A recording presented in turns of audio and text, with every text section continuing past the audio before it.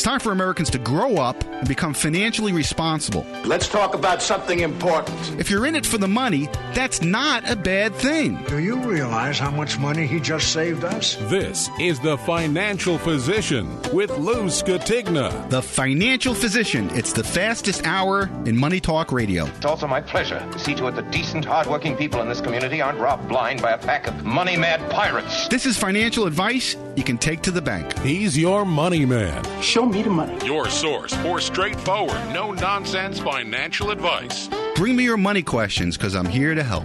And now, here he is, the Financial Physician, America's money doctor, Lou Scatigna. Hello, my friends. How are you today on this Easter Sunday, if you're listening live here on 92.7 WOBM? Happy Easter, Paul. How are you? Doing good, Lou. Unfortunately, we have to be here Easter Sunday at 7 a.m. instead of being home, sleeping, dreaming of Easter eggs and Peeps. Oh, the lovely Peeps. Do you like Peeps? No. Neither do I. Dude, people, listen to me. Do not put a peep in your body. Those are the most disgusting things ever. And I remember being 2 years old, the Peeps were around. I guess they were even around longer than that. Do not eat them. Do not eat the Peeps, people. You can eat the hard-boiled eggs. You can eat the Hershey Kisses. You can eat the chocolate rabbit ears. Don't eat the Peeps. Best advice we're going to give today on this radio show. And we talk about a lot of things, and we're going to talk about Peeps today. So, anyway, I hate Peeps. And in every Easter basket, there's a Peep in it. I didn't plan on talking about Peeps. I don't know why that came about. But if you're listening live, happy Easter to you. Here on the Jersey Shore, it's 32 degrees on the way in on April 9th, 2023. So it's a cold Easter here on the Jersey Shore. But no matter when you're listening to the program, if you're listening to the podcast, welcome aboard. Thanks for joining us for our 2-hour program. If you're listening live and you want to chime in on the program, 732-237-9626 is the call-in number. So it's Easter, and I'm trying to figure out how I could do a radio show that's not doom and gloom, it's negative and whatnot. But how do we do it? I mean, it's not like we woke up this morning and we lived in a different world. No, we live in a topsy-turvy world, and every week is just getting crazier and crazier. And boy, as this year progresses, you have no idea what's ahead of you. We'll touch on it as the show goes on, but I'm not optimistic. And how could you be? How could you be? And this is one more week left in income tax season, and income tax season is very interesting for me because I see hundreds of people. I do 300 and plus income taxes, so I see my clients during tax season. And it's always interesting because I get a pulse of how people are thinking, what they're feeling, what their concerns are. And in 40 years in financial services, I've never seen people so concerned, so bewildered, so fearful. I guess fearful is the word that really sticks with me. And I don't bring it up. I try to wait for them to bring it up. And they bring it up in the first 5 minutes. Lou, what's going on? What's going on with this world? Inflation, this administration. I met 300 people. I didn't see one person that don't think Joe Biden is totally incompetent and shouldn't be running the country. Not one. But, he got the most votes in history. Yes, he did. And he's considering running again. I don't think he's going to run. Paul, you think he's going to run again? Do you think he's going to make it to 2024? You think he's going to run? I think they'll try to push him out there, but... No, I think they're going to try to push him out. He's definitely not cutting it. Oh, how about this? Robert Kennedy Jr. Threw his hat in the ring. I actually like him. He's not your left-wing woke tard Democrat right now. I mean, the Democratic Party is just not what it used to be. We'll talk about that later on in the program. But yeah, it's no. I'm gonna bet. I'd bet $1,000 with somebody that Biden will not be the nominee, and Kamala Harris will be nowhere near the ticket. So who would it be? I don't know. But it's not going to be Biden. If it is Biden and he wins, then our country's done. I mean, there is no electoral system that works anymore in the country. Anyway, I'm jumping into the second hour, so let's slow it down. Let's not get ahead of ourselves. Let's take our time. We've got 2 hours here, as we always do, on the Financial Physician. Now, the last few weeks, I've been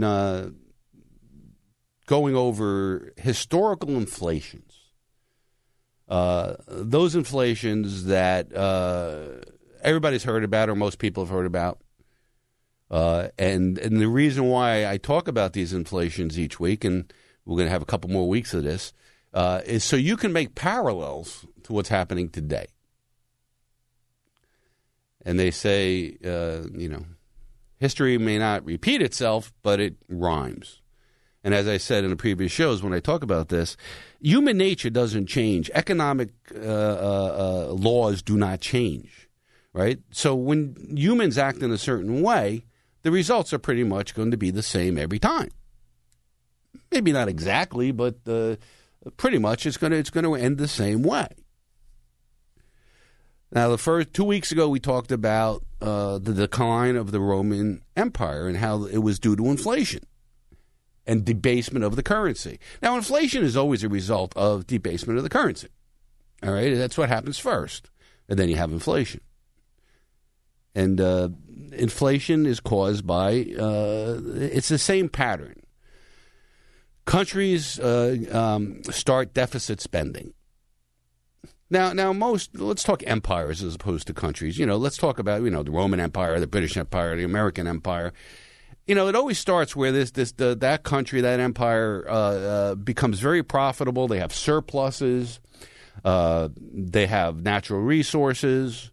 They have a strong military, and they usually become imperialistic, like Rome did, biggest imperialistic society, I guess, and then British Empire, and then the American Empire.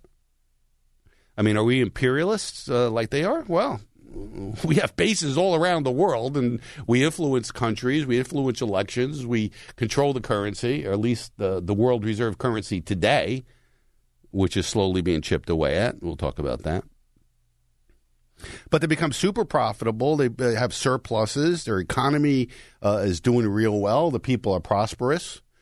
They buy homes. You have a significant, healthy middle class. And that goes on for some time, for decades. And then all of a sudden what happens is the country starts deficit spending. They start giving the people more of free stuff. Now, this could be something as simple as Social Security, retirement. And I'm not saying these things are bad. I'm just saying this is how we get there. We start spending more on social programs. We give people more stuff.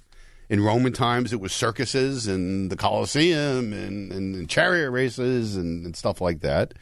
And here it's welfare. It's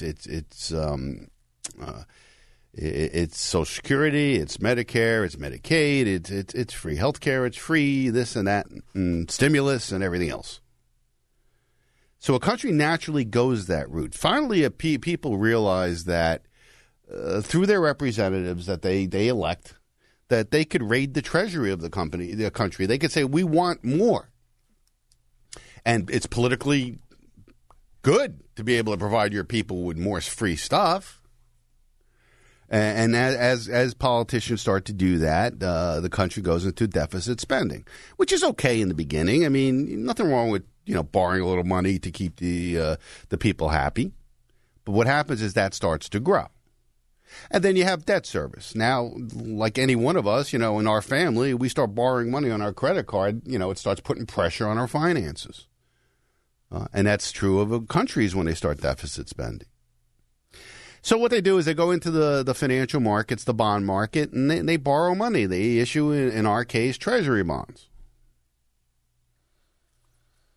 And initially, countries around the world want those bonds because they have a lot of dollars, because they have trade with the United States. They have to use dollars because dollars are the world reserve currency.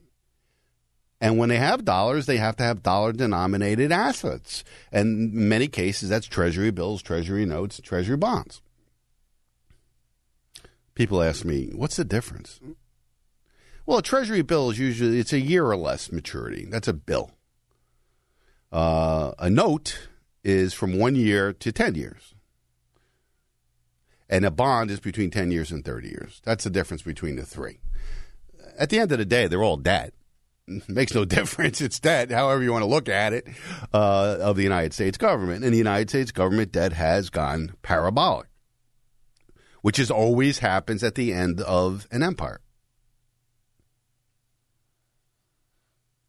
And that's where we are now. We're at the beginning of a major inflationary spike, a major currency collapse. Now, that could take years or it could take days. And that's like the $1 trillion question, right? It's inevitable that hyperinflation and currency collapse comes to America. There's no question. At least in my mind, and most smart people I know that know history, it's inevitable. Is it 50 years from now? Or is it 50 days from now? That's the key. We don't know that. But as you learn from me talking about, these historic inflations, they can happen very quickly. And it comes down to confidence. Now, we have a lot of billionaires in the world. I think last we mentioned there's something like 460 billionaires in the world, which kind of is mind-blowing to me. I didn't know there was that many billionaires. To be a billionaire, again, we talk numbers, and I love talking about real numbers because these numbers just gloss over people. If you're a billionaire, you have 1,000 million at least. Now, most of us would love to be a millionaire and just have $1 million net worth. Well, a billionaire has 1,000 times that. And, of course, many billionaires have more than $1 billion. I mean, what does Zuckerberg have? 150 billion, something like that? Well, who's going to be the first trillionaire? Ultimately, someone's going to be a trillionaire. Is it going to be Bill Gates? Warren Buffett? I don't know if he's going to live long enough to become a trillionaire. Probably not. Mark Zuckerberg or Elon Musk? One of these guys ultimately going to be a trillionaire. May not be a good thing, though. They're late to the party, though. 10 years ago, in Zimbabwe, there was millions of trillionaires. They had $1 trillion Zimbabwe dollars, many of them, and they were poor as could be. So I don't know if you want to be a trillionaire. And Zimbabwe was one of the historic inflations that we've seen, certainly in the modern times. But I think Zimbabwe is ranked second historically as the worst inflations in history, and the most recent hyperinflations in history. The first one being the one we're going to talk about next week, the worst inflation in history. Now, last week I talked about the Weimar Republic in Germany in the early 20s after World War I. That was a pretty damn bad inflation. I mean, at the end of the day, it doesn't really matter who's worse because it's all bad. Either way, you're poor, you're starving, and there's no money. Or your money doesn't buy anything. There's plenty of money. But it takes plenty of money to buy the simplest things in life. But the Weimar Republic wasn't the worst inflation in history, nor was Zimbabwe. It was actually Hungary in 1940s. And we're going to talk about that next week. And then the following week, we'll probably wrap up with some other inflations, Argentina and Venezuela. And the reason I'm talking inflation is because now, for the first time in 40 years, inflation is an issue here in the United States. And it's mild inflation. I mean, 7-8% inflation, boy, it sounds pretty damn good compared to the inflations we're talking about historically. But that's the beginning. You start slow and then it accelerates. So let's go back 10 years ago, right around, the 2000s. Let's talk about Zimbabwe's history. Zimbabwe is a beautiful country. It's in Africa, of course. It has the highest waterfalls in Victoria Falls. Beautiful. Google Victoria Falls in Zimbabwe. Beautiful. It has, lions and elephants and, beautiful plains and so forth. And historically, Zimbabwe was a British colony. There's those imperialists again, those empires that take over. And the British Empire could have rivaled, I guess, the Roman Empire back in the day. What do they say? The sun never set on the British Empire. From India to Africa to all of Europe, the British Empire was a great empire, and like all empires, they die, and it did die.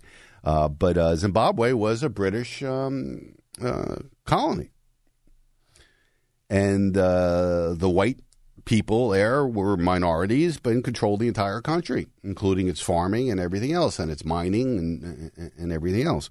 Well, there was a revolution of some sort, or as the British Empire was declining. In 1980, Zimbabwe gained its independence from Great Britain.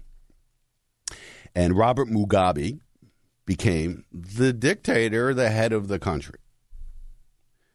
And as most dictators do, he started consolidating his power. He started eliminating dissidents. Many people were killed. And he restricted elections. One election, he spoke out of line and said his opponent got 73% of the vote, and he was still won the election. So, that sounds familiar, doesn't it?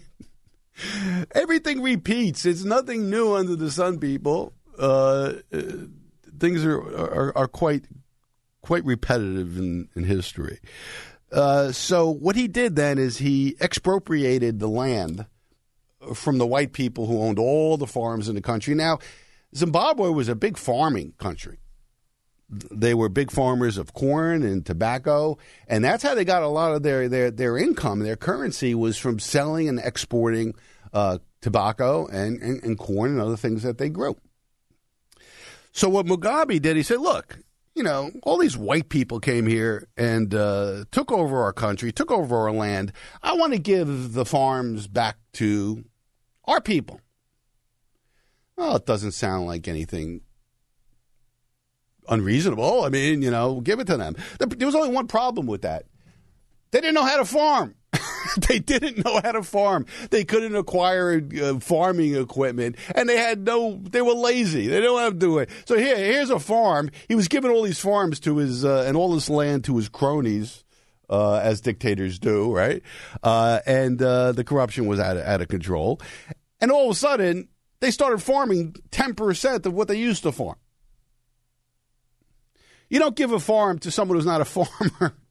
And if you're a farmer out there listening to me, you know how hard it is and how scientific it is to be successful as a farmer.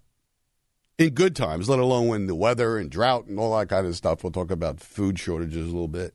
But they didn't know how to farm. So the economy started to collapse. Foreign investment in the country disappeared. They didn't have any foreign currency. And things started to collapse. Food production dropped, so there was shortages of everything in the country. And they started having to import foods. And the price of everything started to rise as living standards started to decrease. It's not hard to figure this stuff out, how this would happen, right? So what happened was the price of all imported goods started to go up a lot, and they had to import a lot of stuff. And then the country got involved in the Second Congo War. Paul, did you ever hear of the Congo Wars?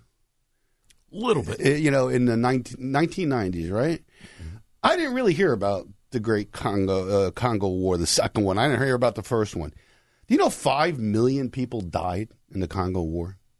5 million. I mean, how could 5 million human beings die in the 1990s? And I never heard about it. It just goes to show you how news works, right? If it doesn't affect you, you don't hear about it, right? 5 million people. So Zimbabwe was involved in that war. And, of course, it took a lot of money to fight it. And what happened was the government began printing money, which is what governments do when they start running out of money. Let's just create more. And in 2001, the inflation rate in Zimbabwe was 112%.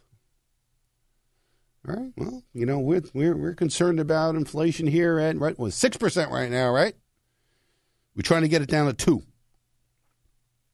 So when you have 112% inflation, you have poverty. So the Zimbabwe dollar continued to drop. And what did the government do? They kept printing more. By 2006, inflation was 1,281%. So basically every month, prices were going up 10%. But it gets worse, as it always does with inflation, right? All these stories end the same, right? Well, things started getting really bad, and the price of everything soared through the roof. It cost $1 billion Zimbabwe dollars to buy a loaf of bread. And, wages went up to $1 billion a year. Be nice to earn $1 billion a year, wouldn't it, Paul? Not if $1 billion buys a loaf of bread. yeah, if it was worth something. Right, if it was worth something. So prices then started going up 1 trillion%. So they started issuing more and more paper Zimbabwe dollars. Finally, they came out with $1 billion note. And then they came out with $100 trillion note. The famous $100 trillion note that was worth about 40 cents. So you see, when confidence in a currency drops, it drops to nothing. And it drops pretty quickly. Now, this happened over a couple of years, but it could happen over a couple of months. So people stopped working. What do you want to work? Well, I'm going to go to work to make money that doesn't even pay for a loaf of bread. Right? I might as well scavenge for food or barter and everything else with my time than go to work and get paid worthless money. So tax revenues stopped. Nobody was working. The economy imploded. And obviously there were shortages of everything. In 2008, they had to use scientific notation to figure out what the inflation rate was.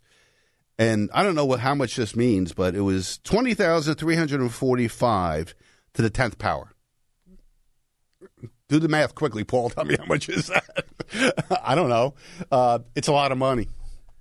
It's a lot of inflation. There was actually a paper shortage. They couldn't print money enough. So they just kept putting zeros on the currency. And it was a pretty scary time for the people in Zimbabwe. And they all became destitute, basically. And the only way they survived is Zimbabwe is a Christian nation, devout Christian nation. And they helped each other. They did everything they could to take care of their neighbor. On this Easter Sunday, love thy neighbor as thyself, right? So being good Christians, they did everything they could to help each other. Would that happen here in the United States under that scenario? No, I think it's every man for himself. You touch my food, I'm going to shoot you in the head.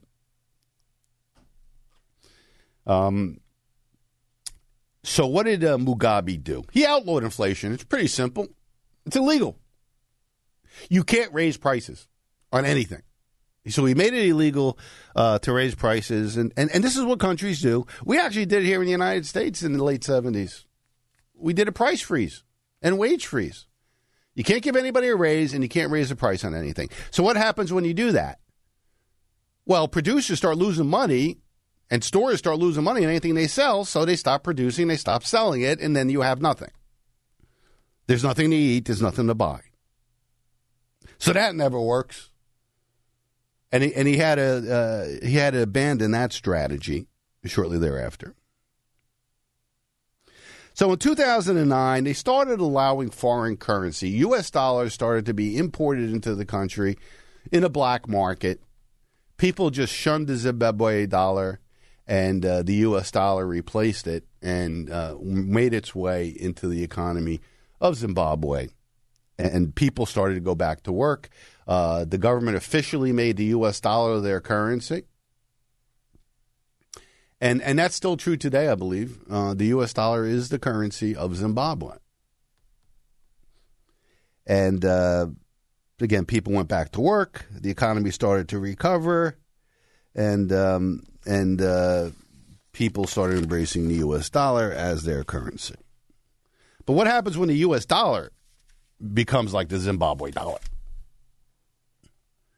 And that's the issue. If you want to read about this in depth, there's a book out, a really good book called When Money Destroys Nations, How Hyperinflation Ruined Zimbabwe, How Ordinary People Survived, and Warnings for the Nations That Print Money. And this is written by Peter Haslam and Russell Lamberti. You can go on Amazon and get it. It's $7.99 for Kindle, $11.99 for the paperback. If you want to learn about inflations and you want to learn about how to protect yourself in the coming inflation or hyperinflation that the United States is going to experience. Now, I didn't say may experience. Is going to experience. It's just a matter of the time. This is in concrete. This is going to happen. Just a matter of when it's going to happen. And the way things are going, and the policies that our government and the central bank is taking, it's going to happen probably sooner than later.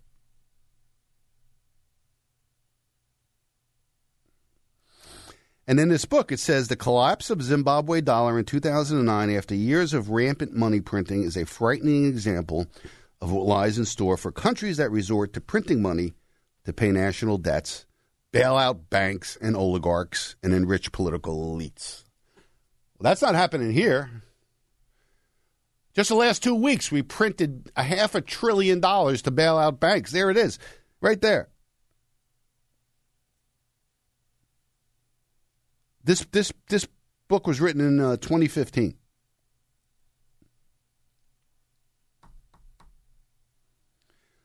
When Money Destroys Nations tells the gripping story of the disintegration of the once thriving Zimbabwean economy and the inspiring and tragic accounts of how ordinary people survived in turbulent circumstances. Countries around the world are resorting to money printing with their stimulus packages and quantitative easing. Now, he mentioned stimulus packages 2015. Well, we didn't start the stimulus packages until COVID, right, in 2020. So he was pretty prescient.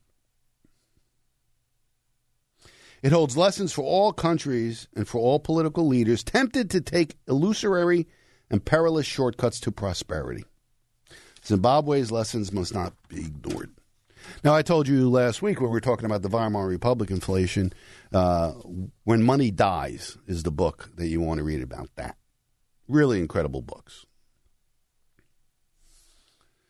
And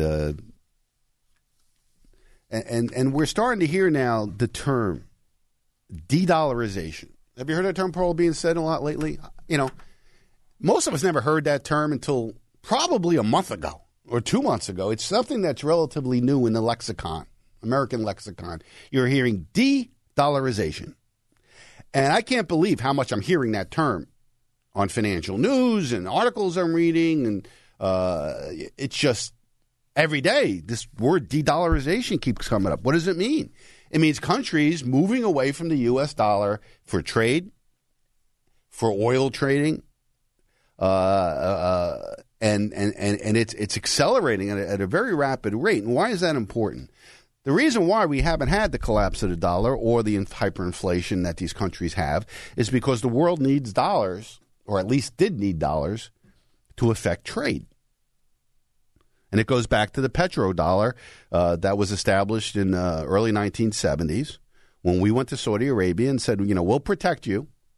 We will give you all military equipment, or at least sell it to you, and we will be your ally and protect you against Iran and any other country that would come after your oil. All you got to do for us is only trade your oil in U.S. dollars, which the Saudis were more than happy to do, especially in the 1970s when there was really no alternative than the U.S. dollar. And the petrodollar was born. Well, something very interesting happened 2 years ago. And again, this stuff is underreported. You would have heard it on this program if you were listening in August of 2021. And I told you the importance of it. And that is when Saudi Arabia signed a military pact with Russia.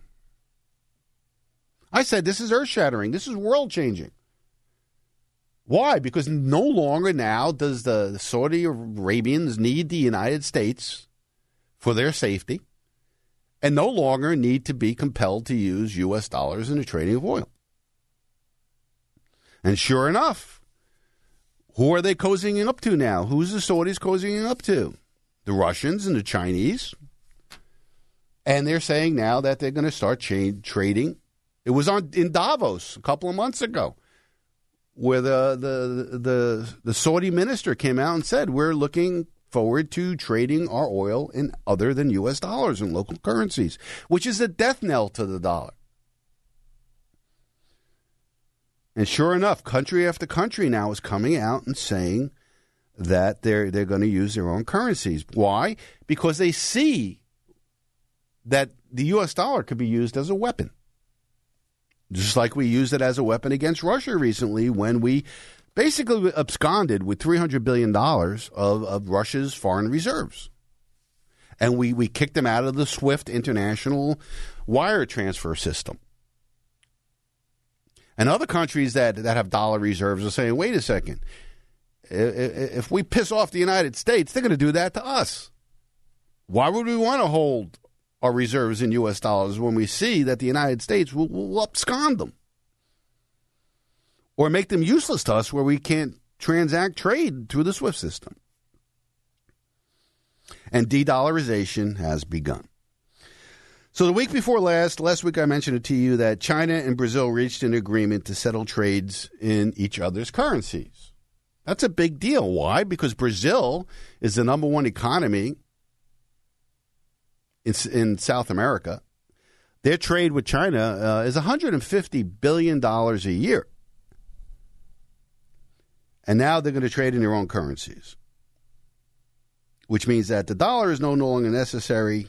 And where are those dollars going to go? Back here. They're going to sell off their reserves, their treasury bonds, and everything else, and that money comes back here, and that money causes inflation.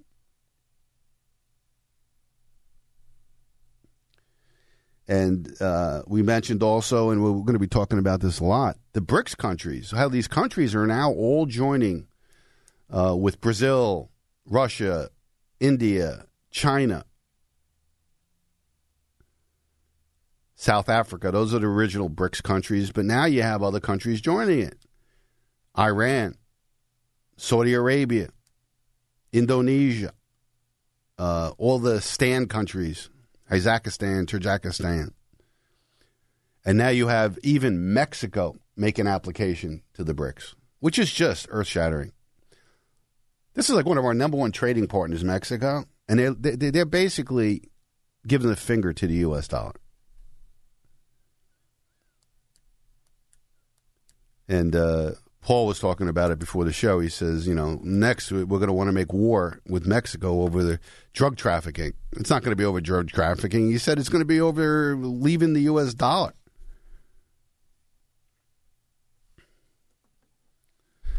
Now, Marco Rubio, another warmongering Republican, he was on Sean Hannity's show. I've lost a lot of respect for Sean Hannity. I used to like Sean Hannity. I used to listen to his radio show every day. I don't listen to it in years. I don't watch his show. Once he was behind the vaccine and all that stuff, he flipped. I lost respect for him. He's just now a propagandist like everybody else on TV. He's a rhino. He's one of those. He was a big supporter of Donald Trump. Now it seems that he's walking away from it. Anyway, he had Marco Rubio on his show, and Marco Rubio was talking about Brazil and China trading in their own currencies, and he said, and he spoke the unspoken. He basically said that how can we sanction countries in the future if they don't use the dollar anymore? We have no power. That the dollar is what makes us a superpower. In our hemisphere, largest country in the Western Hemisphere south of us, cut a trade deal with China. They're going to, from now on, do trade in their own currencies, get right around the dollar. They're creating a secondary economy in the world, totally independent of the United States. We won't have to talk about sanctions in 5 years because there'll be so many countries transacting in currencies other than the dollar. that we won't have the ability to sanction them. As we are sitting here, focused on some of these nuttiness that's going on, people that are basically dedicating their lives in this country to ensuring that it is legal to mutilate children, to do drag shows in schools. They dedicate their lives to this, and we have another superpower that basically wants to become the world's dominant power at our expense, and these people don't want to focus on it. We had some person on The View yesterday say that our criminal justice system is no better than what China is doing with its genocide of Uyghur Muslims. So we better wake up, or we're going to live in a very different world than the one we've been used to, and it's going to happen very fast. So he's basically saying that, this is what's happening. The dollar now is becoming less and less of a world reserve currency, and without the dollar's hegemony, meaning its overwhelming use worldwide, that we lose our power. And he's absolutely right. When you start losing the value of your currency, you lose the ability to project military might around the world. And that's what's happening. And we're hearing more and more about this every single week.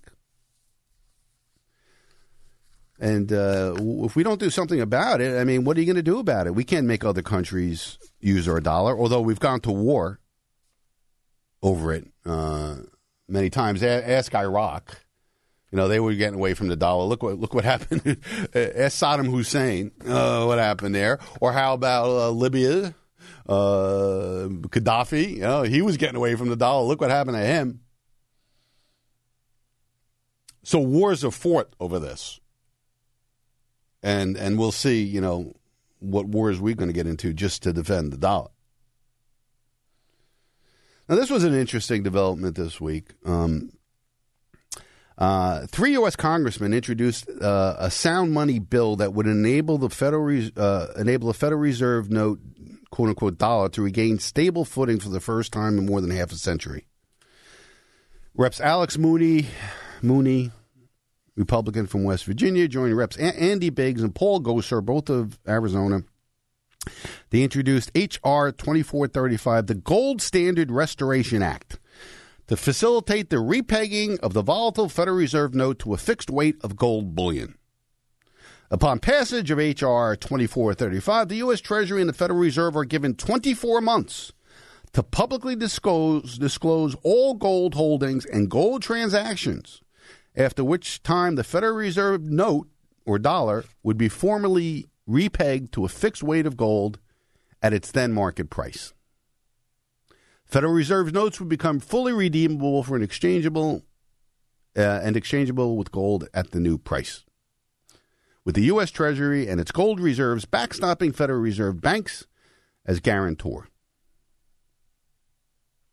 You think that's going to happen? Good luck with that one. That is not going to happen. First of all, where is our gold? Nobody's seen our gold, and that's part of this. Is an audit of the U.S. gold reserves. Nobody's seen the United States gold reserves in 70 years, something like that. Nobody has gone into Fort Knox and looked at where our gold is. Why would that be? Maybe because it's not there? So this bill would require full disclosure of all central bank and U.S. government gold holdings and gold-related financial transactions over the past 6 decades. A seemingly taboo subject surrounded by mystery and deception. Yeah, that's going to happen. There's no way in hell we're going back to a gold standard. It's impossible because you can't borrow money then that you don't have. You can't deficit spend. And when they say, gold holdings and gold-related financial transactions over the past 6 decades, when they say gold-related financial transactions, they mean leases, swaps, we could lend out our gold for a small interest rate. And what happens is that gold's sold into the market. But it's owed to us. All right? Well, good luck with trying to get that gold back. Not going to happen. And that's why Fort Knox is most likely empty. because it's gone. It's been used to suppress the gold market. It's been used to hold it back because gold going up shows that the U.S. dollar is being debased. There's all kinds of conjecture about what's going on with our gold holdings. But there's three people in Congress that believe sound money is probably the way to go. Probably Ron Paul's son, Rand Paul, probably agrees with it. But that's about it. Because when you have a gold standard, it means you need financial discipline in the country, and that's the last thing that politicians want. I mean, there's a reason why we have almost $32 trillion in debt. It's because we don't have a gold standard. You know, since we came off the gold standard, you know, we've lost something like 70% of our purchasing power. Maybe it's more than that when Nixon took us off the gold standard. So I don't see how you implement the gold standard, when you don't have the gold to back the paper, and when you don't have the political will to issue austerity to the country. And it's not going to happen. And, you know, if it did, you know what the pain would be in this country? You want to talk about poverty and struggle and probably Social Security would be cut in half. Our defense budget would be cut substantially. We'd have to have a balanced budget. It's almost impossible. And that's why it won't happen. It won't happen because we don't have the gold to back the money and we don't have the political will to do what's necessary. You know, it's like, you know, our credit cards are tapped out, honey. You know, I want you to cut our grocery bill in half. Only send in half the mortgage, and let's keep the lights out except for a couple hours a night. Let's just turn off the electricity. Is that going to happen here? Certainly not. And that's why, you know, inflation and hyperinflation is certain because of that. Let's take a break. 732-237-9626 is the call number. My name's Lou Scatigna, listening to The Financial Physician right here on 92.7 WOBM. Lou Scatigna here, certified financial planner, president of AFM Investments, and the host of The Financial Physician. Heard every Sunday, 7 to 9 a.m. right here on 92.7 WOBM FM. Hey, it's that time again, income tax season. There has been many changes to tax rules the last few years. Some deductions have been eliminated and some have been expanded. Avoid IRS headaches by putting my 35 years tax preparation experience to work for you. I guarantee that your return will be accurate and in most cases will be prepared and ready for you in less than 3 business days. This season, I'm taking on a limited number of new tax clients. Call for an appointment today and receive a $100 discount off our already reasonable fee. Tax season does not have to be stressful anymore. Call and lock up your appointment at our downtown Toms River office by calling 732-905-8100. That's 732-905-8100. AFM Investments has been providing financial planning and income tax preparation for over 35 years. Securities transactions through Lee Baldwin & Company, member FINRA, NSIPC, registered investment advisory services through Fortitude Advisory Group. Jersey Shore Septic and Sewer, a family-owned and operated premier septic installation and repair company with more than a decade of experience in the septic services. Jersey Shore Septic and Sewer provides full-service maintenance and cleaning services, pumping septic tanks, repairing broken sewer lines, cleaning of grease tanks for restaurants, as well as real estate septic inspections, repairs, and installations. Phone 732-600-8721 or go to JerseyShoreSeptic.com to learn more. Jersey Shore Septic and Sewer. Top quality work at the most affordable rates. Do you have a home to sell? Do you need to buy a home? Or maybe you would like to consider a career in real estate? Well, you need to contact my brother, Mark Scatigna. He's the broker manager of Coldwell Banker Flanagan Realty on Route 70 in Manchester. Mark has helped so many of my clients with either the sale of their home or to purchase a new home. All of them could not have been happier with his help. What about an exciting new career in real estate? Maybe you're finding you have more time on your hands than you would like to after retiring from your full-time job, and are also looking to make some extra income. With flexible hours to still enjoy your free time and income that could be limitless, Mark could train you to be as successful as you would like to be and enjoy a rewarding career in real estate. For help with any of your real estate needs, as well as any information on a career in real estate, call my brother Mark Scatigna at Coldwell Banker Flanagan Realty. His number is 732-657-6200. That's 732-657-6200. Mark Scatigna, Coldwell Banker Flanagan Realty. Give him a call. You'll be happy you did.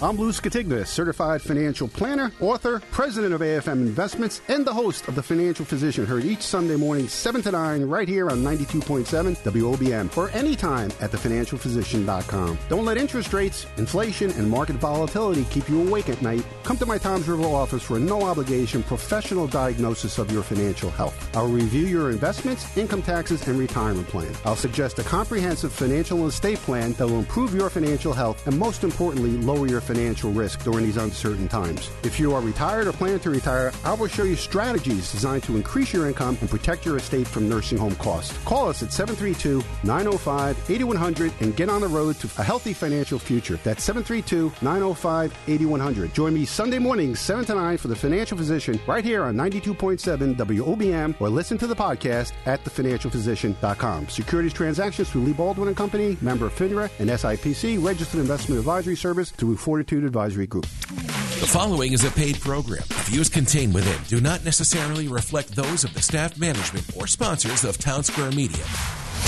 Call the Financial Physician now at 732-237-9626. Here's Lou Scatigna.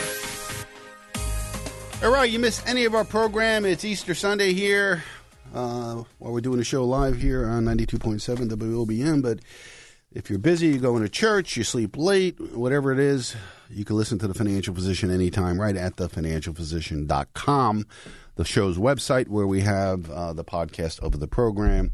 It goes up right after the show's over, so you could listen to it in its entirety or listen to it in pieces. Listen to it Wednesday night at midnight if you like. Whatever your schedule is, no reason to miss a minute of The Financial Physician. So no reason to get up late.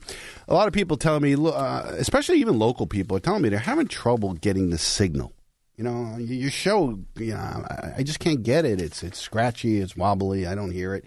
Anybody who wants to listen live to the program, it's just simple. Go to thefinancialphysician.com. At the top, I have a Listen Live tab, and you'll get the stream from the station. Whether you're local or you're halfway around the world, as long as you have an internet connection, you're able to listen to the show live from the stream from the station. And I have that link at thefinancialphysician.com. But much easier, nice, high-quality podcast we do, and you can listen to that at thefinancialphysician.com. You want to send me an email? Yeah, I'm getting a lot of suggestions of things that you want to talk about. Digital currencies is the hot issue right now. Everybody's asking me questions about what about this central bank digital currency? I think I'm going to touch on that extensively in the next week or two. We'll do a whole segment on it, and it's pretty scary stuff. The more I learn about it, the more I'm against it, and most people are. But you want me to cover something here on the program, let me know, and I'll try to do that. Or if you have a personal issue like, Lou, I don't know what to do with my 401k. I'm scared.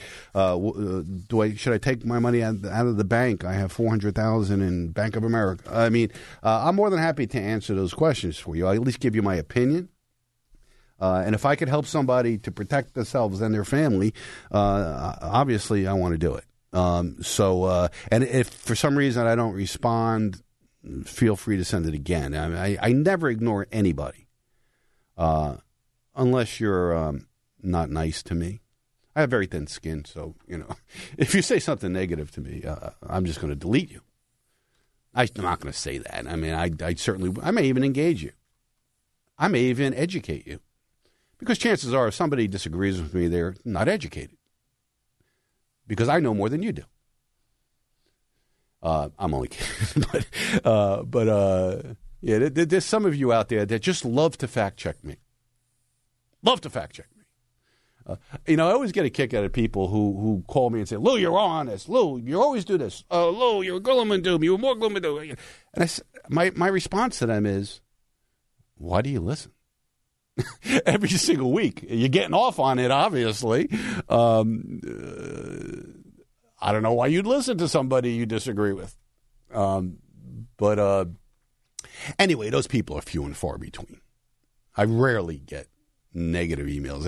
And being the controversial person that I am on radio, I would think I would get more. I would think I would get more controversial phone calls on this program where people will take me on. But I think that they take me on at their own peril because I have the facts. And, you know, it's inconvenient for a lot of people when the facts really kind of get in the way.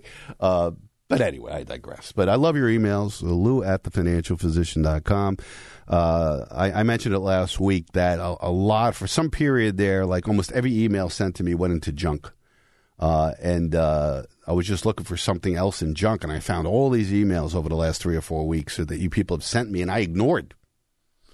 And I feel terrible about that. So some of the emails were quite passionate about something and really needed help. And I missed you, and I apologize for that. Just send me an email again at lou@thefinancialphysician.com. I think we fixed it, and I'm going through my junk, too, almost on a daily basis just to make sure that nobody goes there, and I'll be more than happy to respond to you. Or you can call me at my office. I'm more than happy to take phone calls from listeners, and I do every week. So if you have something you want to talk to me about, feel free to give me a call. Now that tax season's over, too, one more week anyway, I certainly have more free time to talk to you. So love your emails, love your phone calls, and love the fact that you listen either live here on 92.7, 7 to 9 a.m. Sunday mornings, or listen on the podcast. And, you know, I'm doing this on Sunday morning for 23 years. So this has been my Sunday mornings for 23 years. For many, many years on the AM side, we started, Paul, 11 to 12, right? After Topic A for how many years going back? Long time? Yeah, a long time. You were there at the beginning. Well, not necessarily the beginning, but you were there at close to the beginning. And you were one of the original producers of the show. And you're back here again. Great to have you back. And we've been here. We've been a staple on WOBM for Sunday mornings. For many of you, it's a tradition to have your coffee or your breakfast with me, and it's an honor for me to be able to do that with you. But many of you, listened to me for the last 7 or 8 years before we went to the FM station, 9 to 11, right in the middle of the morning. You didn't have to get up early. But now we're on 7 to 9. So many of you still listen to the podcast between 9 and 11. That's the time you're used to listening to it, and that's fine. I mean, it's no different than listening to it live. It's the same show. The only difference is you could zip through the breaks and listen to the show the way you want to listen to it. So anyway, love all your listeners, whether you listen live or you listen on the podcast. And I tell you, I'm just so impressed with how many people listen to the podcast. It just grows each and every week. And if you share the podcast, thank you. We talk about things on this program that's going to affect all of us, everybody in our families. And it's important that you share this information because we talk about things on this show that nobody talks about. Let's switch over to financial markets this week. And I'm pretty blown away that the stock market hasn't crashed, really. Or at least yet, with everything that's happened so far in this short, 3-month period of 2023, what have we had? We have a bank crisis that hasn't gone away. It's just not being reported much about anymore. But we're in the midst of a major bank run, especially for smaller banks and regional banks, which maybe we'll touch on a little later. We had that happen. We have the de-dollarization, as we talked about before the break. We're seeing the price of gold and silver going up a lot, which is always a canary in a coal mine that something's wrong. And yet we see positive stock market. Now, is this a bear market rally after the terrible year we saw last year? Is this just a blip up before the big one comes? Well, I believe that is the case. But the past week, the Dow Jones Industrial Average up 1.91%. Back to the green for the year, up 1%. Not a big deal, but the S&P 500 up 1.34% for the week, up 6.92% for the year. What a divergence. There's a big divergence here. I mean, the S&P 500 is up 7 times the Dow. And that's highly unusual. The NASDAQ, a little weaker compared to the other indexes, up only 0.62%, but for the year, the NASDAQ's up 15.5%. Now, that would be a good year, let alone a good quarter. But, you know, you got to understand, too, that, you know, the NASDAQ was down 34% last year. So, you know, it's clawed back half of its losses last year. And I truly do believe that this is a temporary bump. I think as the year progresses and if it unfolds the way I think it's going to unfold, with crisis after crisis, this is going to look like a great selling opportunity. So people are asking me, Lou, why has the stock market gone up? Well, how about the last few weeks of the Fed printing $500 billion? Quantitative easing again, right? Well, let's look at last year, right? 2022, we had quantitative tightening, right? The Fed raising interest rates aggressively, shrinking its balance sheet a little bit. Well, what happened to the stock market during that period, right? Had one of the worst years ever. And now the central bank has resorted to bailing out the banks through printing of money. And we were talking about Zimbabwe, right, at the beginning of the show, and the printing of money, right? That's what brings hyperinflation. Well, we're back to that again. The Federal Reserve is printing billions of dollars each week and flooding it into the financial system. Now, the question is, why does it have to do it? Well, because the whole thing's imploding. And that quantitative easing finds its way in the market. The quantitative easing is the heroin or the cocaine that's pushed the market to ridiculous valuations. And now they're at it again. You can see how the cause and effect works, right? The Fed prints money, you have asset inflation. And that's what we're seeing in the stock market, at least temporarily anyway. 10-year Treasury bond yields 3.4%. It's been relatively steady the last few weeks, right around 3.5%. Mortgage rates still stubbornly high at 6.76%, really too high to help the real estate market, which is suffering greatly right now. Gold has maintained $2,000 an ounce, $2,020 per ounce right now for an ounce of gold. Silver is trading right around $25 an ounce, so we've seen a significant run-up this year in precious metals. That should continue. This isn't even really the right price. That's not the price of gold. Price of gold is $2,200. If you want to go buy a 1 ounce American Eagle, it's going to cost you $2,200. How about silver? You want to buy a 1 ounce American Eagle silver coin? How about $39? But the spot price is $25. Bitcoin. There's a guy I see on the internet. He's pretty funny. Jay Bravo, I think his name is. He does a channel. He's a really crazy guy. He's got hair at 6 straight up. He calls Bitcoin. He calls it Bitcoin. Bitcoin was 27,930 a Bitcoin this week. Gasoline's kind of making its way higher again, $3.40 a gallon as we move towards the busy summer driving season. Oil up $80.46 a barrel. Looks like it's going higher this week. OPEC and Saudi Arabia announced, surprisingly to the world, that it was cutting production. Another middle finger to the United States and the Biden administration. They're lowering production, of course, oil prices. I think a barrel of oil went up $4 or $5 last Monday when they announced that. And we're going to see higher prices. One thing I want to bring to your attention that I haven't been talking to you about, I'm going to quote it each and every week, is the U.S. dollar index. Why is that important? It shows the value of the U.S. dollar, and we're talking about de-dollarization. And what does that mean? If the dollar starts losing its value in international markets, it's inflationary for all of us. The U.S. dollar index today is 102. And it was 115 last year at one point. So it's coming down, the value of the dollar. But what is the U.S. dollar index? It compares the U.S. dollar to a basket of foreign currencies. And a lot of these foreign currencies are dog poop, too. So, I mean, it's not, what are you comparing it against? And the euro makes up almost 58% of that basket. So, you look at the euro-U.S. dollar exchange rate, and that's going to tell you a lot about the U.S. dollar index.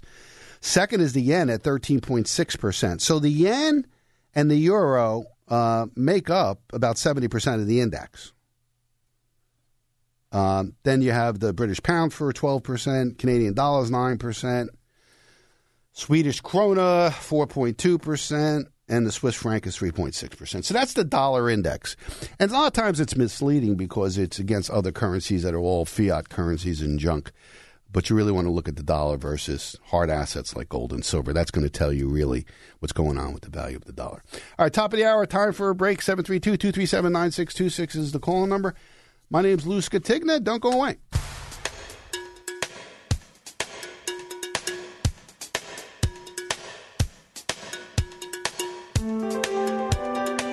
It's time for Americans to grow up and become financially responsible. Let's talk about something important. If you're in it for the money, that's not a bad thing. Do you realize how much money he just saved us? This is The Financial Physician with Lou Scatigna. The Financial Physician. It's the fastest hour in Money Talk Radio. It's also my pleasure to see to it that decent, hardworking people in this community aren't robbed blind by a pack of money-mad pirates. This is financial advice you can take to the bank. He's your money man. Show me the money. Your source for straightforward, no-nonsense financial advice. Bring me your money questions because I'm here to help.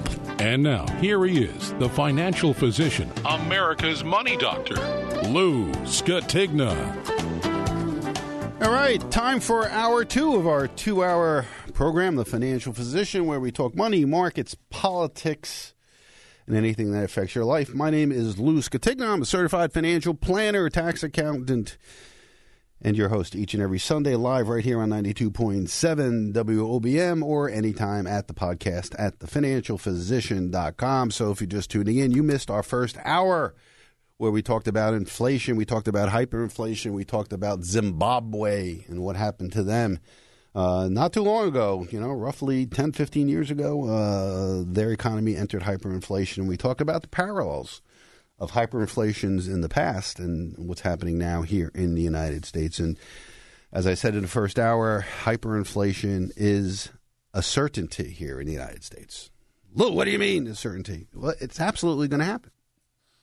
There's no question about it. It may have started now. It may be 15 years from now. But, you can't reverse the track that we're on. The track that we're on is more and more debt. Nobody wants our debt. More and more money printing, which makes the value of the dollar go down. De-dollarization we talked about in the first hour. If you missed that, go to the podcast at thefinancialphysician.com. Listen to it. It's on right after the show's over. We got a lot of things that are coming together all at the same time that makes inflation and hyperinflation, again, inevitable, but maybe sooner rather than later. The dollar is slowly dying, and, things happen slowly, and then it happens suddenly.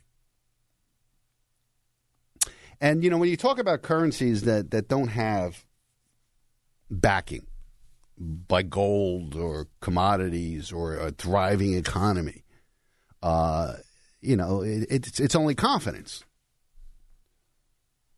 And, the money that you have in your pocket, the paper currency you have in pocket, is worthless. It's really worthless. It's just a piece of paper. It's only worth what somebody's willing to give you for that piece of paper. And sooner or later, fiat currencies, the word fiat, I believe it means just to be. It's just there. It's just created. There's nothing backing it. It's willed into existence. But what fiat currency means simply is that it's just paper. And paper is all about confidence. And we talked about Zimbabwe, in the first hour, and there was total lack of confidence in their currency. And it took $1 billion, Zimbabwe dollars anyway, to buy a loaf of bread. I guess people had confidence that $1 billion was worth a loaf of bread, but then it became $1 trillion. So, the confidence is lost very, very quickly in currencies. But, the dollar has a big problem right now. We're printing it into oblivion, and we'll continue to do it. Forget what the Federal Reserve says, and they're going to quantitative tightening and all that garbage. Not happening. It's not happening because of debt. I mean, we have a deficit, $1.5 trillion deficit that's going to continue to rise. Certainly if interest rates stay high, or our interest on our debt is just going to continue to go up. And we're going to issue more debt to pay the interest. De-dollarization means the world doesn't want our dollars or our treasury bonds. And not only won't buy it, will probably sell what they do have. So who's going to be the buyer of last resort? The Federal Reserve. Where do they get the money to buy it? They print it. So we got a perfect storm against the dollar. And there's two issues that the country is dealing with now. At least you want to talk about crises or whatever. It's the banking crisis where banks are in trouble, especially smaller and regional banking. And by the way, it's having a real effect on credit availability, which I'll talk about in a second. So you have people concerned about, can I get my money out of an institution? Is it going to go bankrupt? Is FDIC going to go bankrupt? Am I going to get, if I have $500,000 in a bank and it's only insured for $250, am I going to see the other $250, or should I take the other $250 and put it in another bank? Should I go from a small bank to a big bank? Well, going from a small bank to a big bank is the analogy of the Three Little Pigs I use. You're going to go from a house of straw to a house of sticks.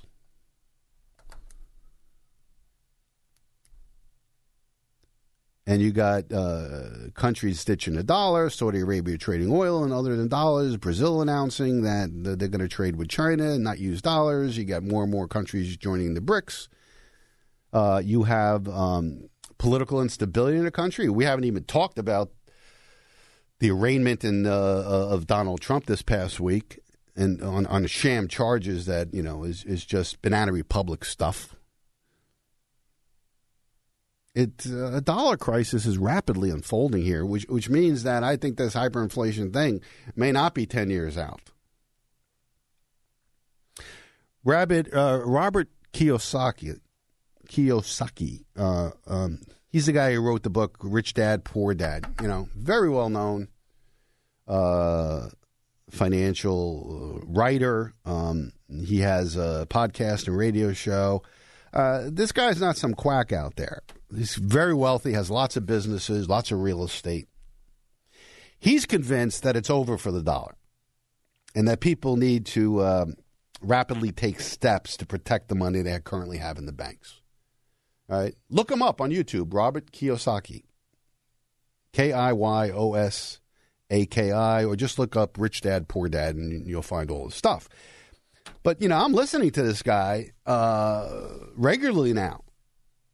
And he likes to take out paper money out of his pocket and hold it up and said, this is toilet paper. And then he holds up a gold or silver coin and said, this is money. And he believes that you need to get out of the dollar now, not 10 years from now. And he's quite adamant about it.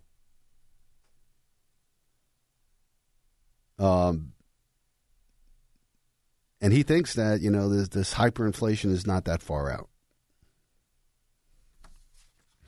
Now, what happens if we lose the reserve currency status? Now, I don't expect that this is going to happen overnight. The dollar is not going to become, a pariah overnight. I don't think so. But it's happening more rapidly. Former Assistant Secretary for Public Affairs for the U.S. Department of the Treasury, Monica Crowley, says that if the dollar loses its status, we would rapidly face catastrophic consequences and the implosion of our economic system. That sounds serious. A catastrophe and the implosion of our economic financial system. If oil begins to be traded in units other than the petrodollar, we face an almost immediate crisis. According to Crowley, if that were to end, that would mean the end of the U.S. dollar.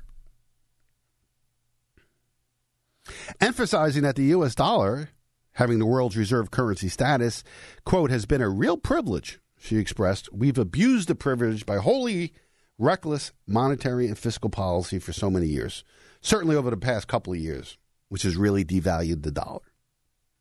On top of that, now you do have this perfect storm of Biden's weakness, his war on American domestic energy production, the Ukraine war. Because of all these things, we've got America's enemies led by China forming a new economic bloc. If that were to happen, and it's happening, there would be a complete implosion of the global economic system, but certainly the American economic system. And if that were to happen, you'd be looking at sky-high inflation, just raging, Weimar Republic kind of inflation. We talked about the Weimar Republic last week. So here's a person who was an official with the Treasury Department, now a commentator on the news, mentioning that word Weimar Republic kind of inflation if we were to lose the reserve currency status. And she goes on to say, if you think inflation is bad right now, just wait. But more importantly, we lose our economic dominance, but we also lose our superpower status. And the reason why we are a superpower and have been a superpower has been the U.S. dollar as the world's reserve currency. And it seems that a good portion of the world is fed up with the U.S. being the dominant player on the world stage. So serious stuff happening here in our country. Next thing, the next crisis that we're going to be dealing with shortly is the debt ceiling showdown. As you know, we hit the debt ceiling a few months ago. We can't borrow money, but we've been moving the pieces around, moving cash from pension plans that the government runs and probably a Social Security trust fund, and being able to pay our budget with smoke and mirrors. But we're going to be hitting the wall in either late May or June where we can't borrow from Peter to pay Paul. And what happens at that point? Well, we've had, I think, 110 times we've raised the debt ceiling over the years. But this time may be different.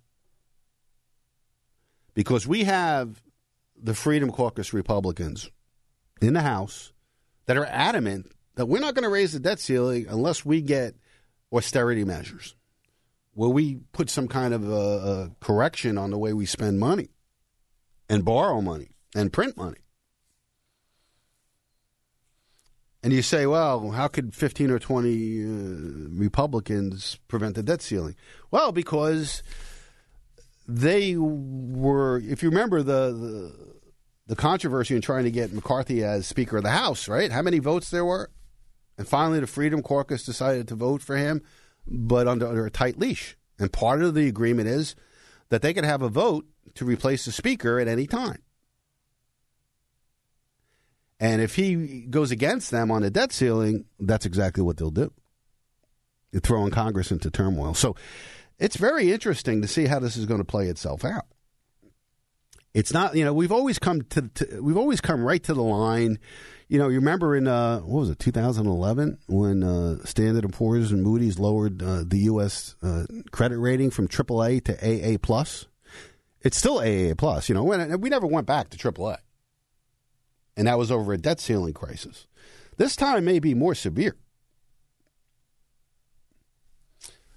And what would happen if we cross that line and the debt ceiling isn't raised? Well, the government stops functioning in a lot of different ways.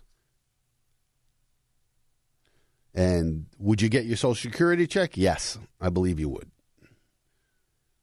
Would the military still function? Yes, it would. But other things, discretionary spending that's not national security related, would stop. All the national parks would close, all the monuments, all unnecessary government employees we put on furlough. But House Democrats and Joe Biden have pledged no reductions for Social Security or Medicare, no cuts to future spending, no cuts of discretionary expenditures. So, they dug their heels in, and so have the Republicans. 2021 bipartisan. Is there anything bipartisan in this country anymore? I don't know. That's an oxymoron, I guess. The Bipartisan Policy Center analysis found that if the Treasury ran out of cash, it wouldn't be able to meet about 40% of its payments due in several weeks that followed. It says here retirees likely wouldn't receive Social Security checks, and members of the U.S. military and federal employees ranging from postal carriers to air traffic controllers may not get paid. Food assistance payments and checks for government and veterans' pensions could halt.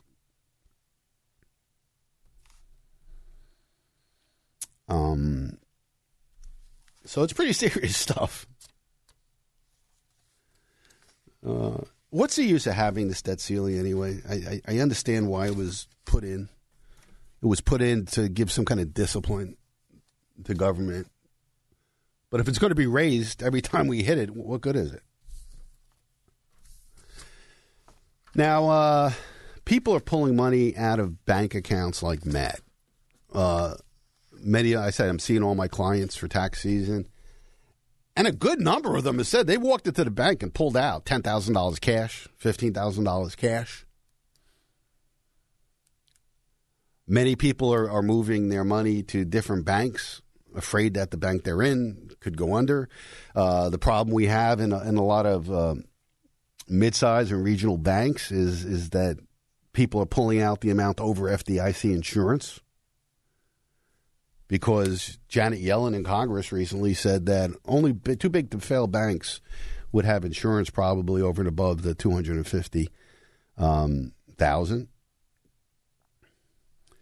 And Janet Yellen kicked this off. I mean, she was in front of Congress, and everybody's quoting this because it is really earth-shattering. Days after the FDIC and the Treasury and the Fed decided to bail out all deposits in Silicon Valley Bank and Signature Bank, regardless of the $250,000 limit, to prevent what was an out-of-control bank run. And she came out a couple of days later, and she was asked by Senator Lankford, what about community banks and regional banks in Oklahoma, where I'm from? Would you insure bank deposits over $250,000? And she said no. That it would be up to her.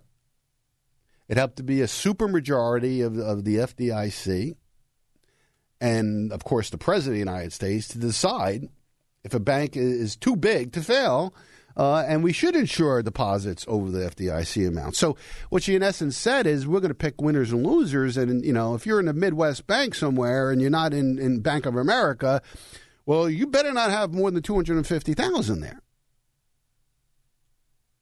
Well, you don't have to tell me twice. If I'm a small businessman in the Midwest, and I've been dealing with the same bank, and I know the bank president, and he dealt with my dad, or I was a farmer, and I have $3 million in that bank, I got to get it out. That's what Yellen was saying, and she's causing a run on these banks, and it's going unabated. Not only that, we have a secondary run on banks where people are starting to say, wait a second. I don't care what bank I'm in. It could possibly fail on me. Maybe I get a delay getting my money. If I have over $250,000, it may not be insured. I have to worry about that. But I also have to worry about the fact that they're paying me 0.5%, and I could buy a one-year Treasury bill for 5%.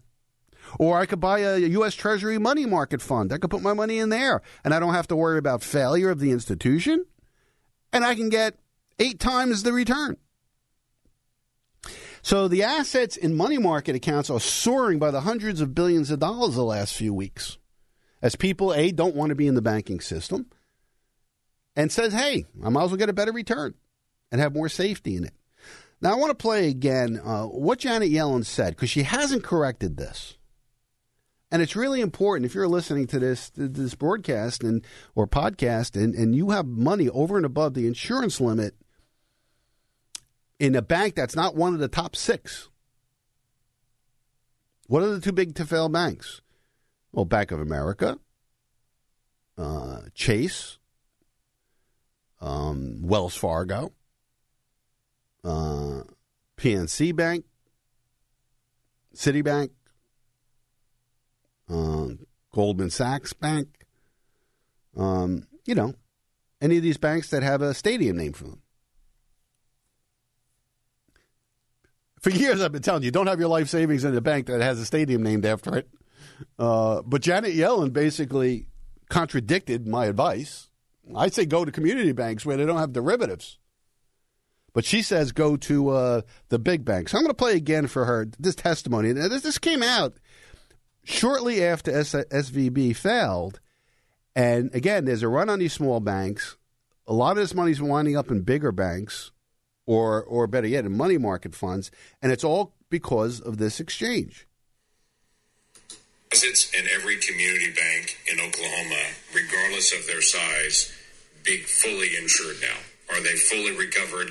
Every bank, every community bank in Oklahoma, regardless of the size of the deposit, will they get the same treatment that SVB just got or Signature Bank just got?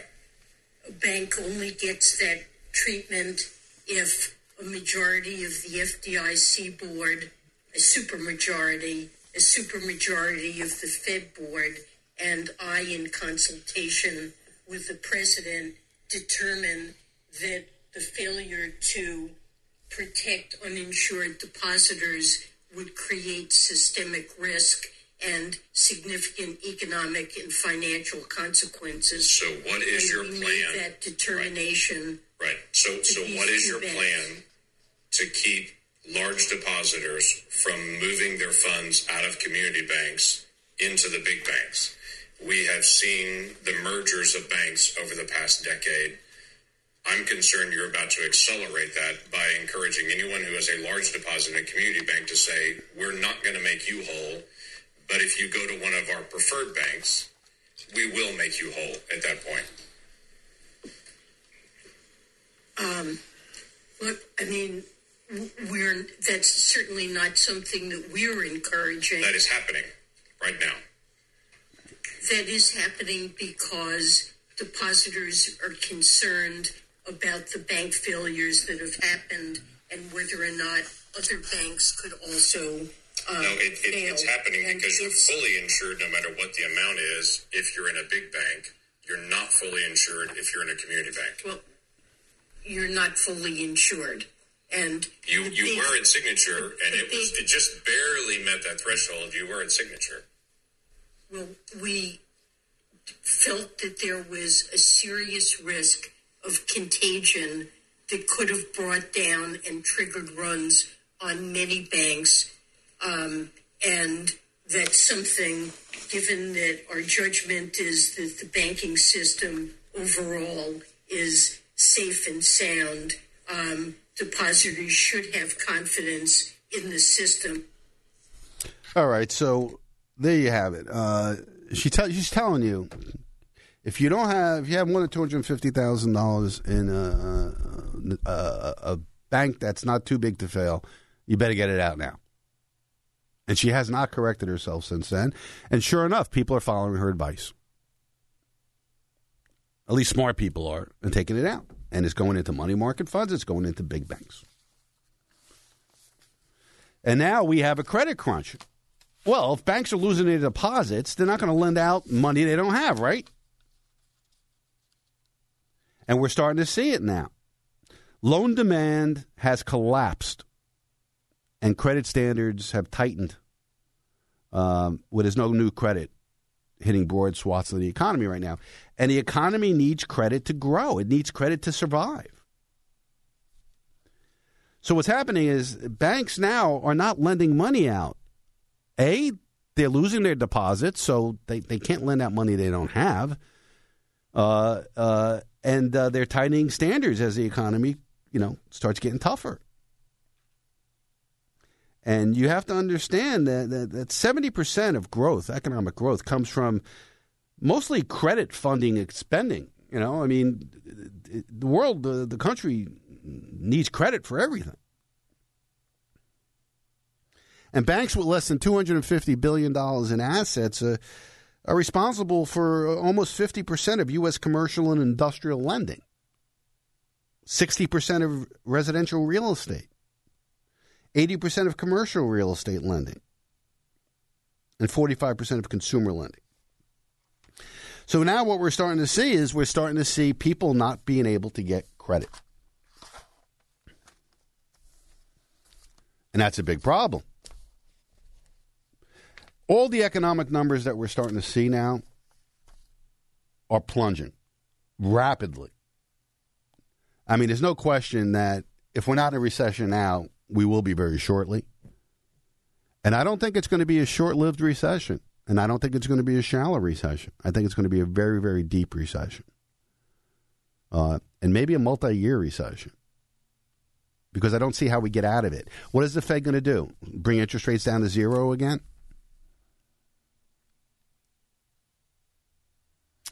You know, the Federal Reserve is really between a rock and a hard place. They have choices that they have to make, and they're very difficult choices.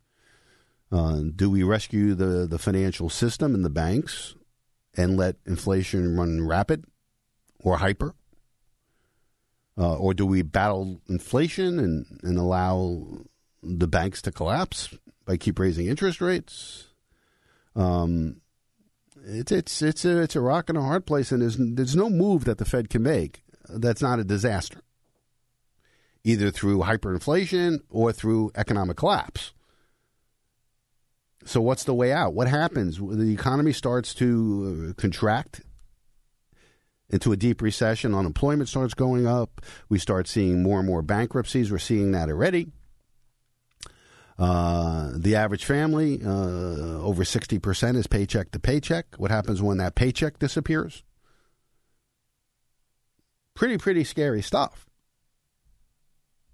And the Fed does not have the tools to deal with it. All right, let's take a short break. On the other side of the break, we're going to talk about the United States falling into banana republic status as a past president and leading candidate for president right now is charged with 34 felonies and an obvious political persecution, the things that happen in third world countries, banana republics. That'll be right after the break. Don't go away.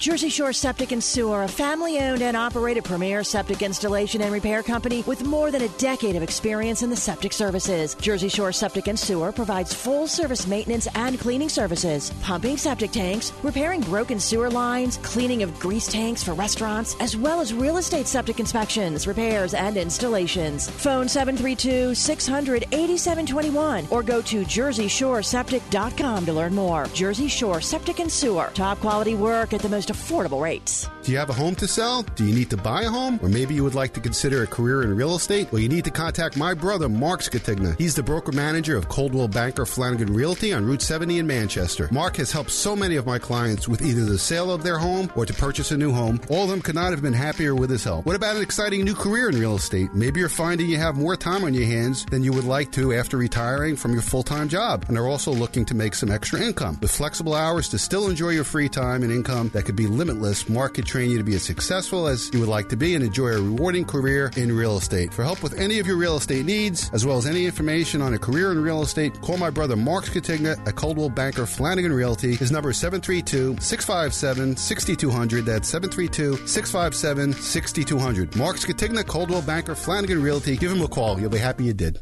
I'm Lou Skatigna, certified financial planner, author, president of AFM Investments, and the host of The Financial Physician, heard each Sunday morning 7 to 9 right here on 92.7 WOBM, or anytime at thefinancialphysician.com. Don't let interest rates, inflation, and market volatility keep you awake at night. Come to my Toms River office for a no-obligation professional diagnosis of your financial health. I'll review your investments, income taxes, and retirement plan. I'll suggest a comprehensive financial and estate plan that will improve your financial health and, most importantly, lower your financial risk during these uncertain times. If you are retired or plan to retire, I will show you strategies designed to increase your income and protect your estate from nursing home costs. Call us at 732-905-8100 and get on the road to a healthy financial future. That's 732-905-8100. Join me Sunday mornings 7 to 9 for The Financial Physician right here on 92.7 WOBM, or listen to the podcast at thefinancialphysician.com. Securities transactions through Lee Baldwin & Company, member FINRA and SIPC, registered investment advisory service through Fortitude Advisory Group.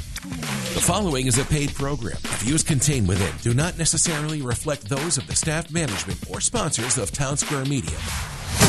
Call the Financial Physician now at 732-237-9626. Here's Lou Scatigna. All right, if you miss any of our program, no problem at all. Just go to thefinancialphysician.com, where our show website will have the podcast of the program in its entirety right after the program is over.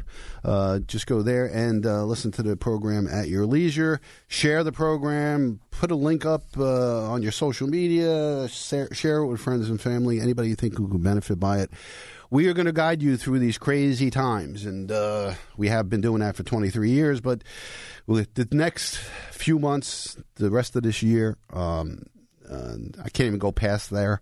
We're going to be living through times that are unprecedented, and we're going to report it to you here on this program. We're going to give you the best advice on what to do, because a lot of people are going to be bewildered on what to do, and we're just, Paul and I always talk about, there's just so much stuff that happens in 1 week. What are we going to be talking about next week? And so much going on politically, economically, geopolitically, culturally. We talk about it all here on The Financial Physician, and this last half hour we're going to try to squeeze in as much of this as we can.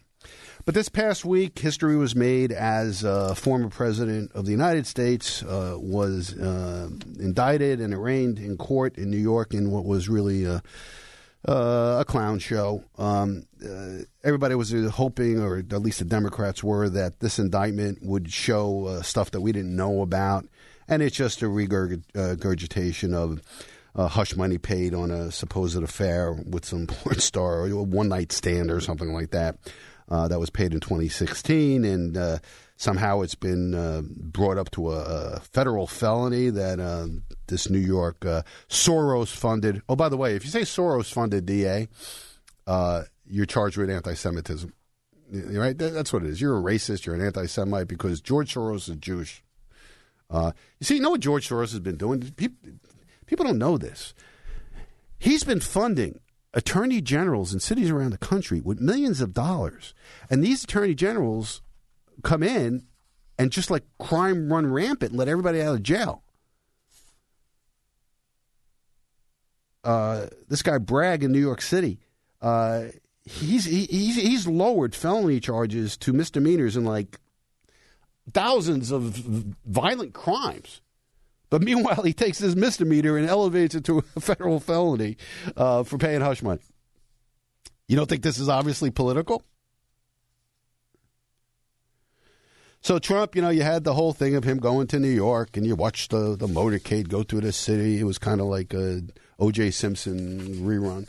And they were hoping to get handcuffs on him and mugshot. None of that happened. But this is just really outrageous, and it's embarrassing.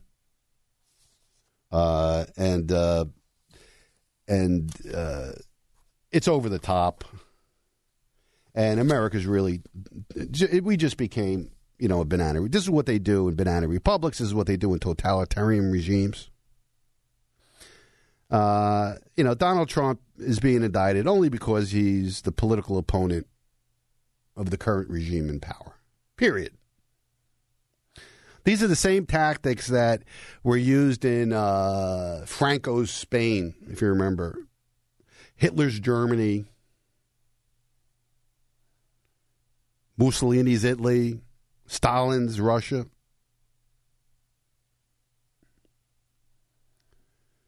And this is what happens in leftist regimes.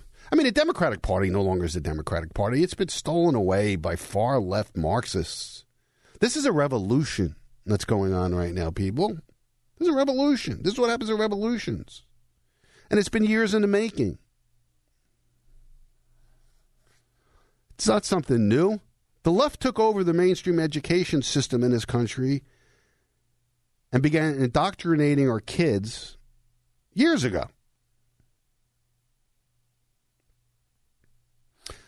The left took over the mainstream media. And then they began programming us not to know the truth.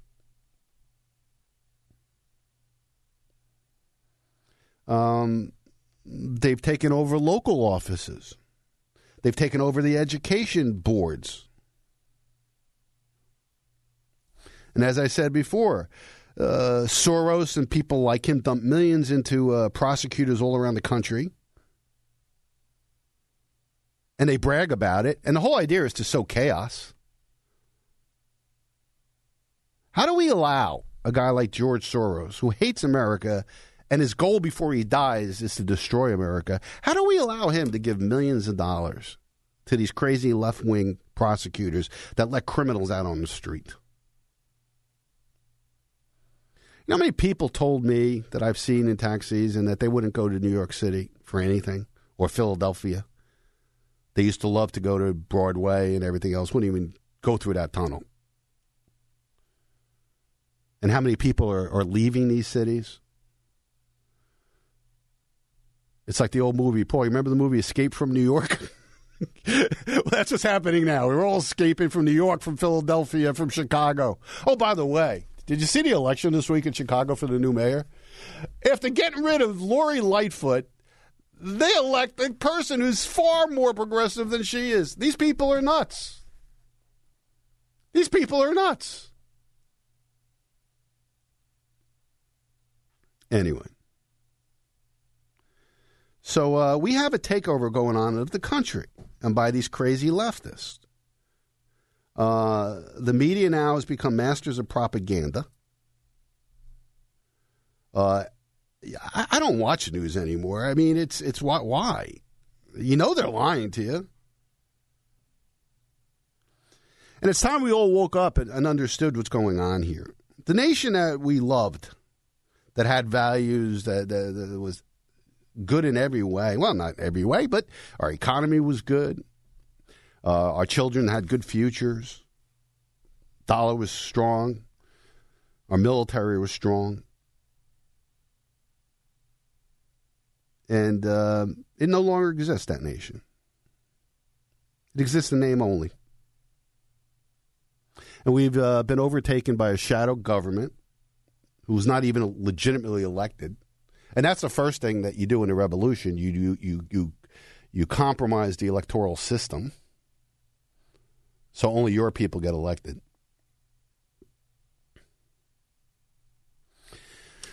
A recent poll shows 67% of Americans don't want Joe Biden to be president for another term. That must ensure that he's probably going to be reelected by 20 points. But he got 81 million votes, right? The guy doesn't even do a press conference, doesn't answer a question.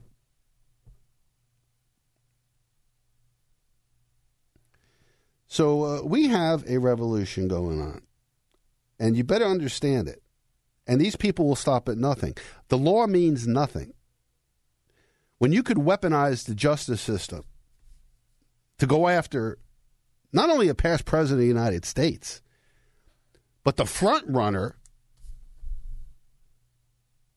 of the party that's opposite your party, you've plunged into banana republic status.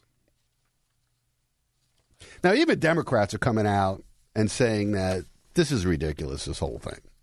And it is backfiring. Trump raised $10 million in a week. A poll came out. He gained 10 points on Biden if they go head-to-head. And some are saying, well, the whole strategy here is to get Donald Trump the nomination with the sympathy vote, and that there's no way that Trump can be reelected. That they rather run against him than DeSantis. Now, Alan Dershowitz, not a Republican, a Democrat, has been very vocal about this, saying there's no part of the case that it's not weak. He says, and no matter how many counts you do, there are 34 bad counts. It's all the same thing, just repeated 34 times. That's what they do. He said that 34 bad counts do not create a single good count. And he goes on to say that it's very dangerous if district attorneys can indict their own political enemies.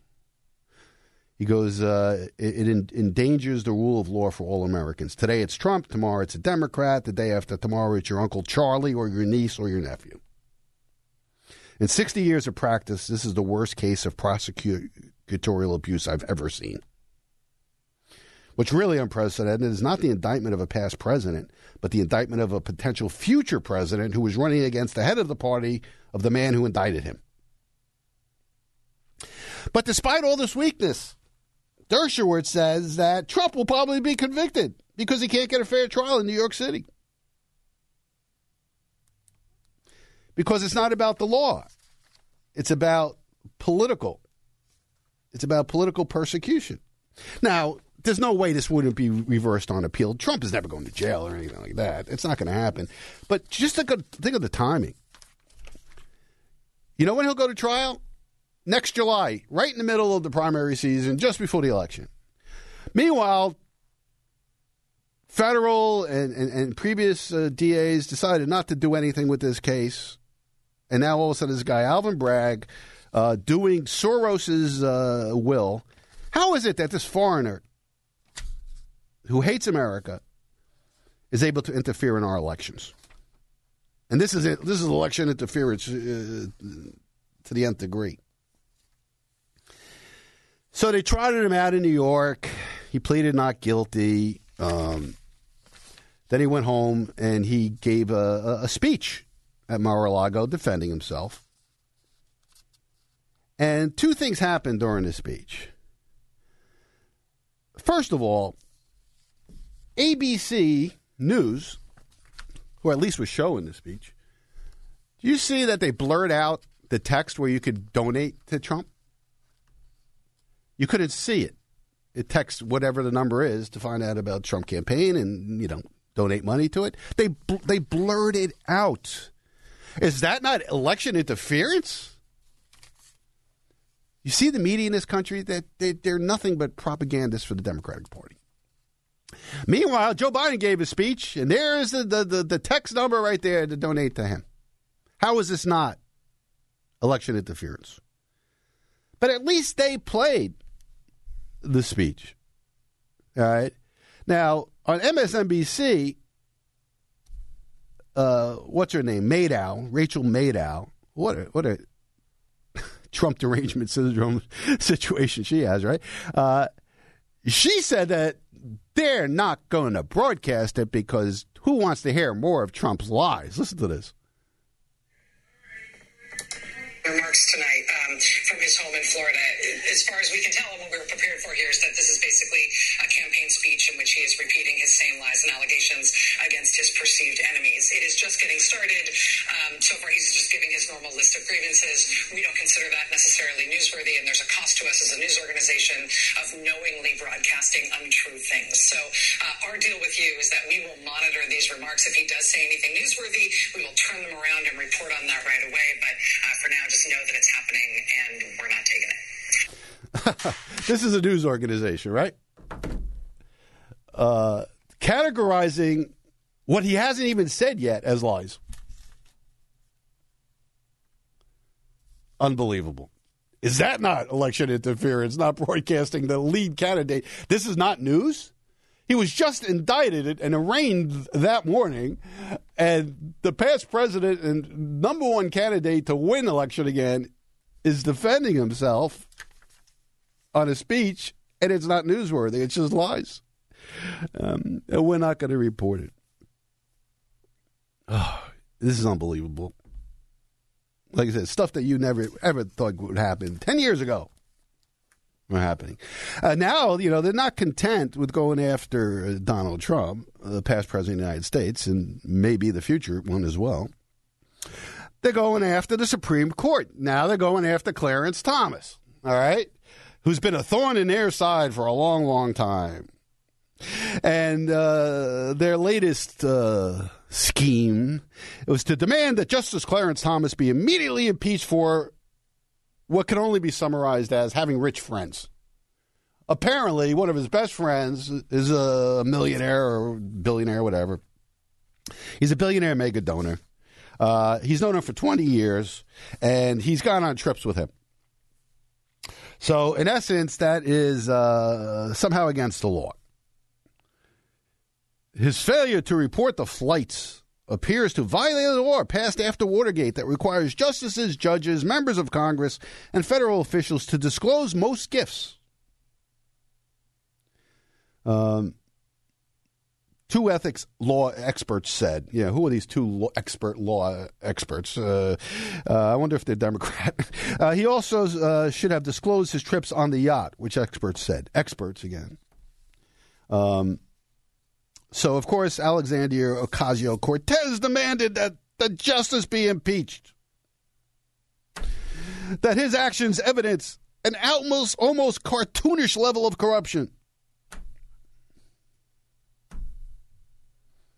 Sheldon Whitehouse, senator from Rhode Island, Democrat, who chairs the Senate Judiciary Committee's panel on federal courts, called for an independent investigation of the justice. Unbelievable. God. It's considered hospitality from friends, and there's an exemption in the rule, in the law from that. And, he came out and stated that this is a friend of mine, known him for 20 years. This is ridiculous. As friends do, we have joined them on a number of family trips during the more than a quarter of a century we've known them. Early in my tenure at the court, I sought guidance from my colleagues and others in the judiciary and was advised that this sort of personal hospitality from close personal friends who do not have business before the court was not reportable. And it says right in there, but, no, the left said, no, the rules have changed. Well, they just changed. They just changed last month, saying things like this need to be reported. And he goes, of course, it's my intention to follow this guidance in the future now that it changed, but it wasn't that way in the past. So that's kind of going away. But why now? I mean, they've known about this for years. So why is it coming out now? Again, it's attack on everybody that is not far left, and it's in their way. And this is scary stuff. They're attacking your children. They're attacking this whole crazy gender stuff that's just in your face every single day. Did you see, what's her name? Grimes is her name. She was a champion NCAA swimmer and lost to this transgender guy, Leah Thomas, in the NCAAs. And she's devastated by it. She had no chance against this guy, right? And she's been giving speeches about it on campuses around the country. And in the campus on the West Coast, she was attacked. She was punched by a man in a dress, by the way. Of course, nobody's been arrested. I mean, that's how crazy these people are. You want to talk about domestic terrorists? It's these trans people, the most crazy nuts that you've ever seen. Violent? Are you kidding me? But it's craziness that won't end. Recently, a top Department of Defense official offered testimony to Congress about the armed services must be a safe place in which each and every member feels validated and affirmed on his or her journey of self-awareness and discovery. So this training video from the Navy came out. Did you see this, Paul? Did you see this training video about the Navy about pronouns? Okay. So they got, one guy sitting there with he's got a rainbow shirt on and he's with another girl. And this is what they're trying to teach our recruits and our Navy personnel. And this is in all branches right now. Hi, my name is Johnny, and I use he, him pronouns. Hi, and I'm Kanchi, and I use she, her pronouns. And we're here to talk about pronouns. What is a pronoun? A pronoun is how we identify ourselves apart from our name, and it's also how people refer to us in conversations. Using the right pronouns is a really simple way to affirm someone's identity. It is a signal of acceptance and respect. If it's a signal of acceptance and respect, how do we go about creating a safe space for everybody? That's a good question. A really good way to do that is to use inclusive language. Instead of saying something like, hey, guys, you can say, hey everyone or hey team. Yeah, and now that you say that, another way that we could show that we're allies and that we accept everybody is to maybe include our pronouns in our emails, or like we just did, introduce ourselves using our pronouns. But what would I do if I misgender someone? I think the first thing to recognize is that it's not the end of the world. You correct yourself and move on, or you accept the correction and move on. The most important thing I can tell you is do not put the burden of making you feel good about your mistake on the person that you just misgendered. Oh, thank you for telling me that. Yeah, and another tip for you to remember their pronoun next time, it's in your mind. Kind of go through a progression of 3 good things about the person using their pronoun. So let's say the person chooses to use they, then you will in your mind go, they have a nice shirt. They have a nice smile. They are really smart. So that kind of sticks in your brain. That is so helpful. I want to know, what would I do if I want to know someone's gender identity or pronouns? The most important thing is do not pressure anybody into giving you their pronouns. Some people may be going through the process of discovery and they are not ready yet to tell you what their pronouns are, and that's okay. So I should just lead with my pronouns and they may follow or not, and if they don't, then I can just continue to use gender-neutral language. Yes, exactly. Just to share something with you that happened the other day at a cookout I was at, we were talking about pronouns, and somebody was disagreeing with how different people see themselves as different pronouns, and... Enough of that. This is not some corporation's training video. This is the United States Navy. This is what they're training them about. It's insanity. I want my pronoun to be the omnipotent Lou. The all-knowing. Ridiculous. All of a sudden, years of human being history, and now we got to talk about pronouns. I'm a she today. It's unbelievable. They need a safe space. Can you imagine? How about you older listeners to this program? Maybe you fought in the Korean War, the Vietnam War, or even the Iraqi War. Can you imagine this? How would you have treated somebody that came up to you and said, I want to be called she?